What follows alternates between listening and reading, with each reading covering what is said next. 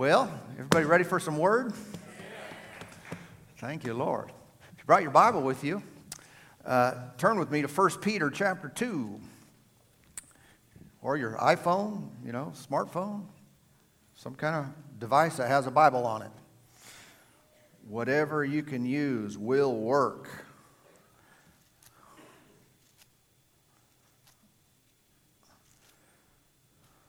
I was going to say I use the one that Jesus and Paul used, but that would probably be more scrollish.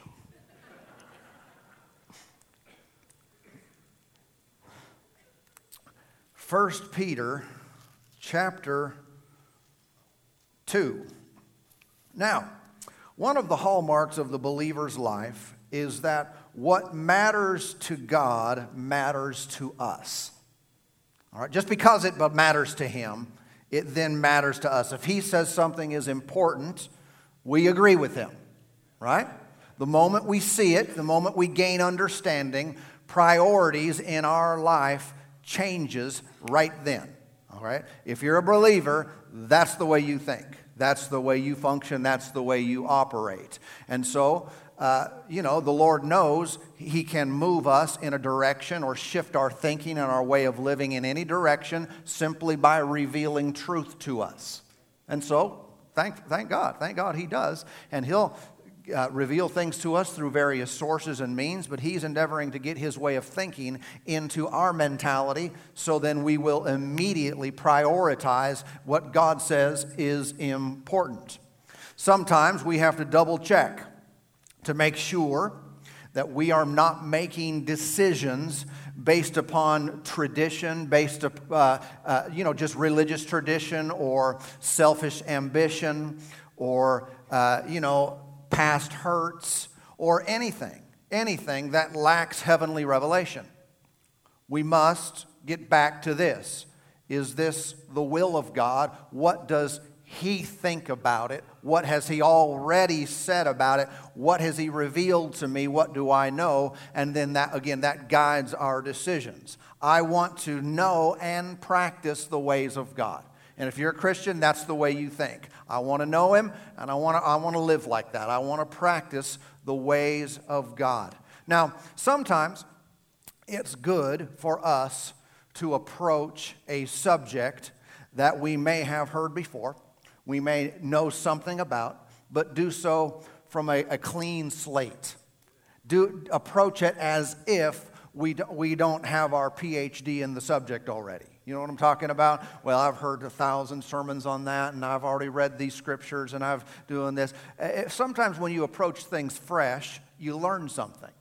You get further revelation. You find that there is greater understanding available, and sometimes, we can separate what really wasn't of God and what is of God. What was, kind of mingled in with the culture around us or just our way of growing up. And we can say, no, I see, yep, that's God. And this other way that I thought about this or have done this, that's not the Lord. And so that can be very helpful. Let's begin here and read this verse. 1 Peter chapter 2 and verse 5. 2, verse 5. It reads, you also, that's talking about us believers, as living stones. Do you know you're a living stone? Not a rolling stone.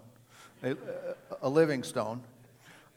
Are being built up a spiritual house, a holy priesthood, to offer up spiritual sacrifices acceptable to God through Jesus Christ. And so God is working in us now corporately. How many know there is a work of the Spirit that's individual? There is also a work of the Spirit that's corporate. Some say, I just love to worship the Lord by myself. I do too. But that's not the only way that God moves.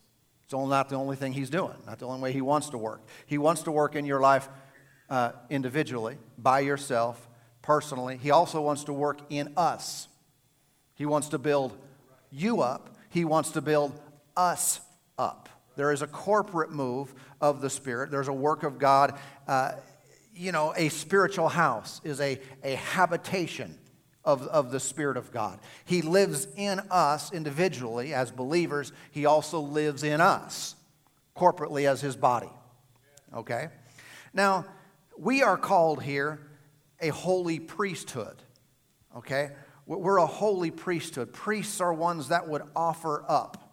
They would offer things up to God. Now, I should say this while we're talking. We recognize that we are living in a day where the New Testament, or the right side of your Bible, is more relevant to us than the Old Testament or the left side. Okay? Well, we're thankful for all of it, but we live in, as the Scripture says, a better covenant established upon better promises. I would be among the first to recommend individuals that they read the Bible daily, but they do most of their reading in the New Testament as opposed to the Old. I said most. I didn't say all, but I did say most because that's where we live. We are after the cross, not looking forward to the Messiah coming. He's already come. We've already been set free. We've already been delivered and healed and forgiven, and thank God for all of the blessings of the new covenant. However, having said that, when you read verses like this and many others, you recognize that if you are not aware of the existence of many Old Testament Bible passages, you don't know what they're talking about. Everybody with me? Many of these scriptures were written to people who had been taught already the Old Covenant, the Pentateuch, the law, all these things. And so when the prophets of old spoke, they were often quoted in the New Testament, and people knew what it meant. And they were able to see this is what the priests of the Old Covenant did, and how does that play out in my life, and how does that manifest in Jesus, and so forth. And so if we have no knowledge of what used to be, we sometimes don't relate to verses like this and others that reference them. Okay? So when he says, you're a holy priesthood, a lot of people think, a priesthood? What is a priesthood? You know, what is that? What does that mean? I'm a priest. And then if you grew up with certain religious experiences, you think about the guys who wear the collars backward and stuff. And is that what we are? We're all that? And no, that's not what that means. But one of the primary jobs, if you will, of the priests of the Old Covenant is that they were in charge of offering things up to God. They had all kinds of different offerings and sacrifices that they were making on behalf of the people. And so they were in charge of bringing things before the Lord, offering things up. I mean, individuals did that, but the priests then worked as the mediators there, and they would offer things up to God. And so when we are called a holy priesthood, we can see that, of course, in the new covenant, we are all called kings and priests before our God. You don't need a mediator other than Jesus. We go straight to him, right? We have direct access, but we are all called. Every person who's saved. You know, just like the scriptures call all believers saints. Do you know that all Christians are saints in accordance with the Word of God? All right? Not because you've accomplished certain things or not because you've died. And no. When you get born again, you are a saint, or you are set apart to God. Set apart from the world, separated unto God. That's what we are. Also, then, we are priests before God. How is that? We are, one of the things we do is we offer things to Him. Everybody okay? All right. We are to offer things up to the Lord. Now, this scripture says we are being built up in order to offer spiritual sacrifices to God. For this purpose, we're being built up so that we can bring things before God. We can offer things to Him. Now, that's not talking about Old Testament. We get a picture of it. We get an understanding of that. But we also then come on into the New Covenant, and we see this is why God is building us up so we can do that. All right? Also, what's stands out to me strongly is the word here, acceptable. He said that we are built up, a holy priesthood, to offer sacrifices, spiritual sacrifices, acceptable to God. Well, the very existence of that word acceptable, that would show us that it's possible for something to be given to God that is unacceptable. All right? If something could be offered up to God and it is unacceptable to Him, of course, I want to get that straight. Why? Because I belong to Him. I believe in Him. He's my Lord and Master. I want to get that right. I want to get that straight. If I'm going to do it, I want to do it in the way that is pleasing to Him, a way that He puts a smile on His face. And if I offer something up to Him, He likes it. Okay? So there is an acceptable offering, which again implies there can be an unacceptable offering to the Lord. Now, we do it all, according to this verse, through Jesus Christ. Okay? And how many know in the New Testament, we still do many of the things that are listed and stated in the Old Testament. We just do it from an entirely different perspective. Okay? We do it because we're already set free. And we're not talking about sacrifices here for sin, because Jesus was the sacrifice for sin. We're not trying to cover any bad thing by giving an offering. I'm going to offer this up to the Lord because I really blew it this week. And there's a lot of that religion in the world today. Okay? But that's not accurate. That wouldn't be correct. But we still are offering things up to the Lord, and we do it in Jesus. I mean, it's kind of like if you read about worship in the Old Testament. How many know some of it doesn't directly apply? Because you're not going to worship the Lord by killing a bull or a calf. But how many know but we are going to worship the Lord by singing.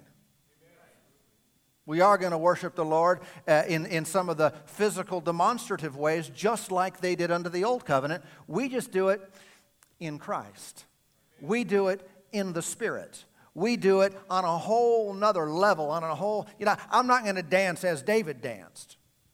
Some people like to sing those songs and stuff. Why? I'm in a different covenant. If I dance, it's going to have the Holy Spirit all over it. It's just coming from an entirely different place.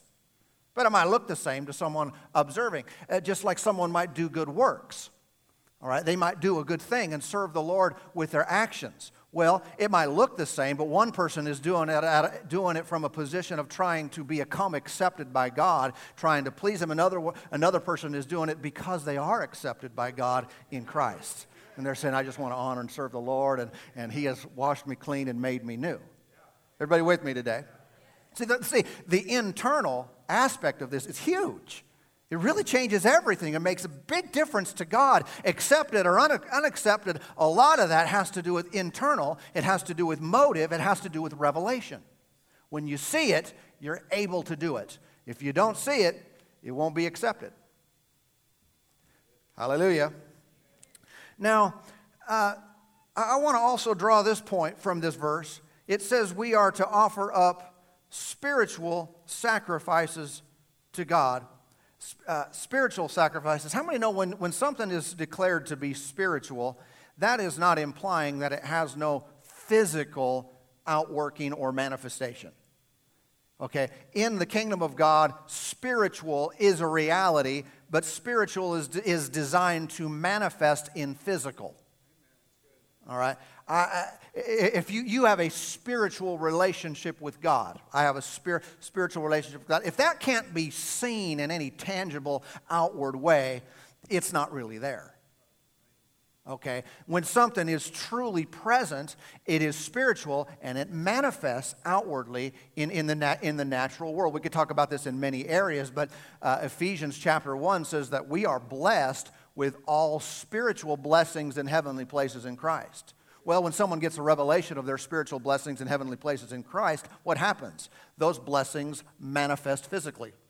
Those blessings manifest in their body, in their mind, and in their finances, and their relationships, and in all areas of life. Okay? And so when we offer spiritual sacrifices, that's not just, I'm completely still. What are you doing? Well, this is a spiritual sacrifice I'm giving to God right now, so you can't see it.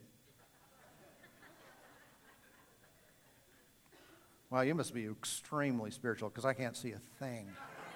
It looks like you're doing nothing. And that's not to diminish the value of meditating on the Word and communicating with God in your heart. But you understand what I'm saying? There is a manifestation of spiritual things in the physical and natural world.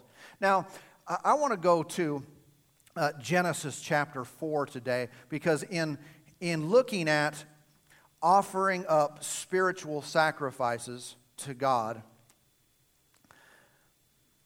I like to go to the very first one I can find. And today, this is a new series, by the way, all right? New series. I'm calling it Give It to God. It's a new series, and I'm talking about offerings, spiritual sacrifices, what they mean to God, and what they ought to mean to us. All right? We want to get on the same page here. So we think about this stuff the exact same way that God thinks about it. Not any less, not any more, not infused with religious tradition or any kind of thing from our past. I just want to think about this like God does, because He'll be happy with that. Genesis chapter 4, I want to begin reading here in verse 1. It reads, "Now Adam knew Eve, his wife, and she conceived and bore Cain and said, I have acquired a man from the Lord." I like that language, from the Lord.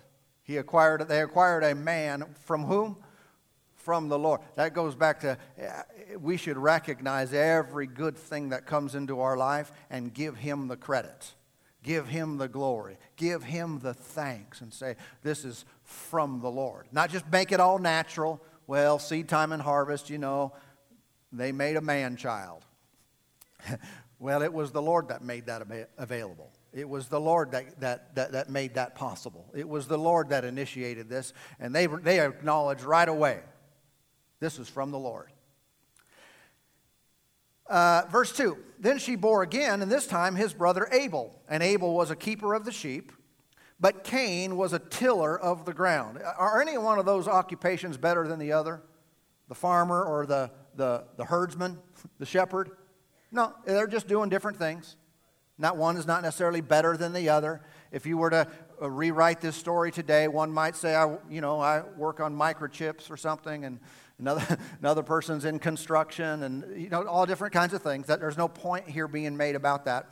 But verse 3 reads, "In the process of time, it came to pass that Cain brought an offering of the fruit of the ground to the Lord. Abel also brought of the firstborn of his flock and of their fat. And the Lord respected Cain and his offering, but he did, Abel and his offering, but he did not respect Cain and his offering." And I'll stop right there for a moment. Do you see the potential? This is the very first record we have of an offering, okay? And the Lord accepted one, and He didn't accept the other. How many know we should be mindful, again, let's come back to this. Is the Lord pleased with what I'm doing? Is the Lord accepting of what I'm giving Him? Or are we just naturally minded? Okay, well, we'll come back to that in a little bit. But you can see that one offering was not accepted by God. Not accepted. He was not happy with it. He didn't like it. Yet it was given to him, but no deal. And Cain was very angry, and his countenance fell. So the Lord said to Cain, "Why are you angry? Why is your countenance fallen? If you do well, will you not be accepted? And if you do not do well, sin lies at the door, and its desire is for you, but you should rule over it." Now Cain talked with Abel, his brother, and it came to pass, when they were in the field, that Cain rose up against Abel, his brother, and killed him. So we have a lot of firsts here, don't we? a lot of things going on. But it seems whenever you begin to talk about offerings, some people get very angry. What is up with that? The very first murder was over an offering. Your offering is better than my offering. And I'm not happy about that. And he killed his brother over an offering. And today, thousands of years later, people still get all up in arms over money that's given to God, over money that's used for the kingdom of God. Why is this? Why does it strike such a chord with people? Sure got quiet in here. Why are some ministers, why are some who stand do what I do afraid to talk about it? Why are some so hesitant to even broach the subject? There's something about this that is so very powerful, it is so very godly, and yet there is so much, oftentimes, opposition to the whole subject that we're embarrassed to talk about it, want to hide it, want to keep it secret. And I think that we should seek to know what God thinks about the subject. How does He view what I do or what I don't do? That's what should matter, not how someone else thinks about it. What does God think about what I'm doing or not doing? Now consider this. Where did the idea come from? Where did the idea of Cain and Abel bringing an offering to God, where did that even come from? I mean, there were no churches, right? There was no law. There were no commandments to do it. So they weren't following some requirement, something that God gave them some commandments and said you have to do this. So where did it come from? I submit that it was God's idea. Even though we don't have a record of God telling them, where else did they come up with this idea that I've got these animals, I've got this crop, I should take some of this and bring it to God? They weren't being manipulated by anyone else. There were no building funds. But they were compelled to bring an offering to the Lord. Again, I go back to this. I believe it was God's idea. That offering things up, sacrifices, giving something that you possess to the Lord is God's plan. It always has been. I mean, I can see a little bit of this in the Garden of Eden. It doesn't call it this, but how many know God is the one who put the tree there and said, eat all of them, but don't touch that one? Right? I mean, God did that. In other words, something is in your control. Something is under your power. You have the ability to do whatever you want with it, but I'm telling you, I would like you to not do this with this one. I want this one reserved. You leave that one alone.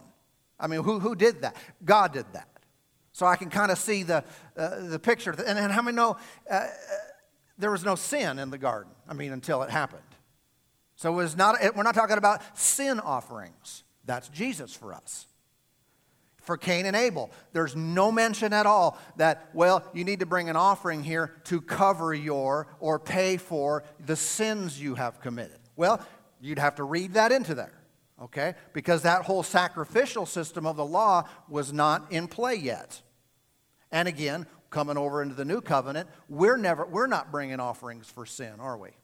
There was one sacrifice for sin, and that's Jesus.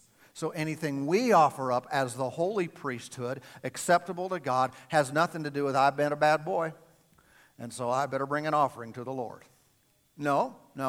You need to believe in the finished work of the cross in Jesus. So that's not the deal. So set aside sin, set aside the payment of sin, set aside the obligation or the influence of another person, an individual who has communication with God. And as you read here, you can see that even after the fall, there was still dialogue between God's creation and him. They were hearing God's voice.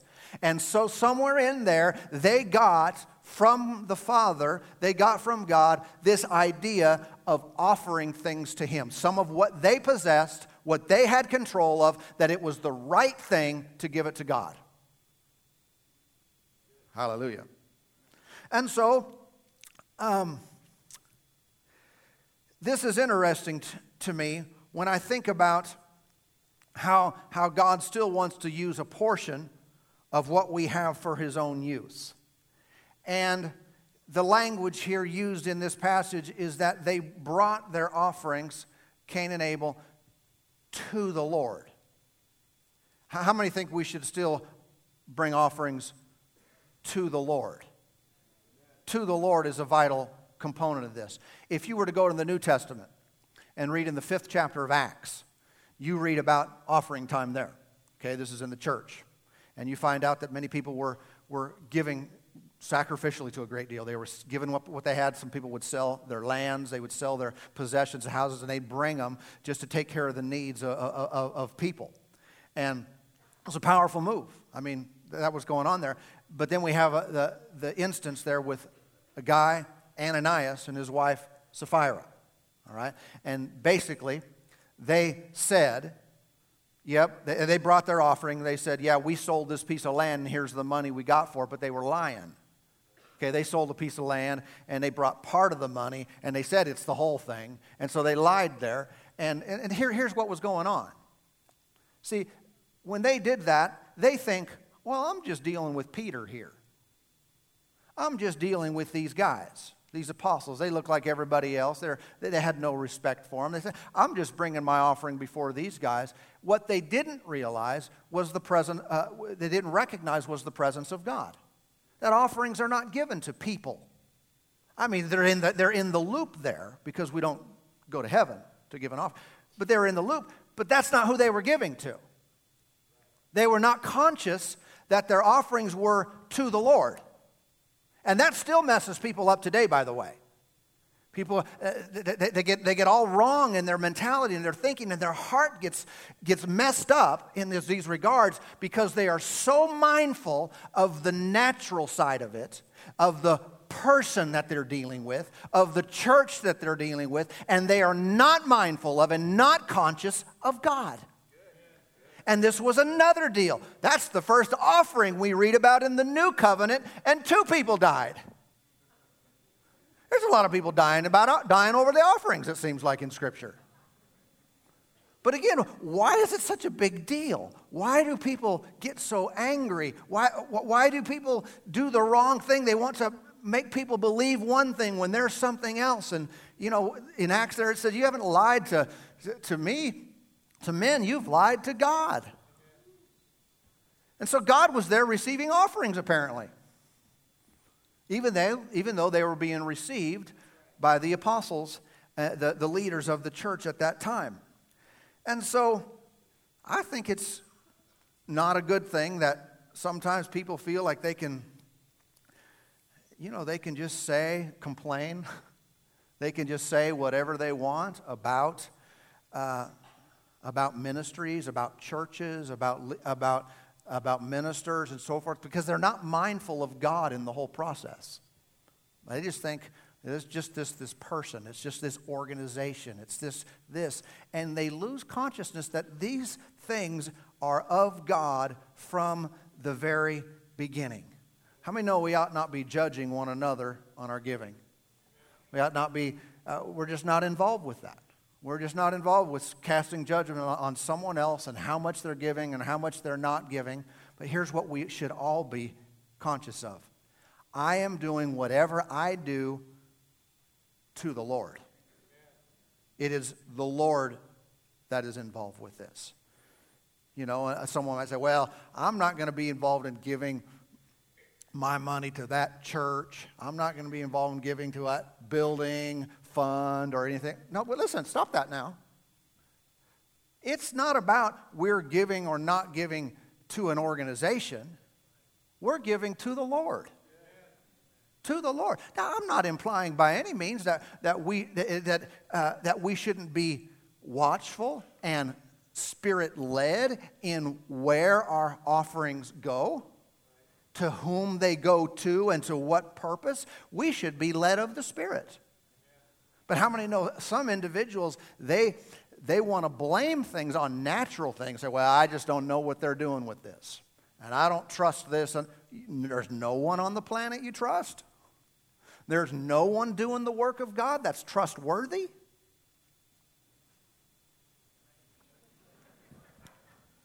Sometimes that kind of thinking is just doubt and unbelief exploding in someone, and it's just manifesting in explaining in a way because they're concerned about what people think about what they're doing or not doing.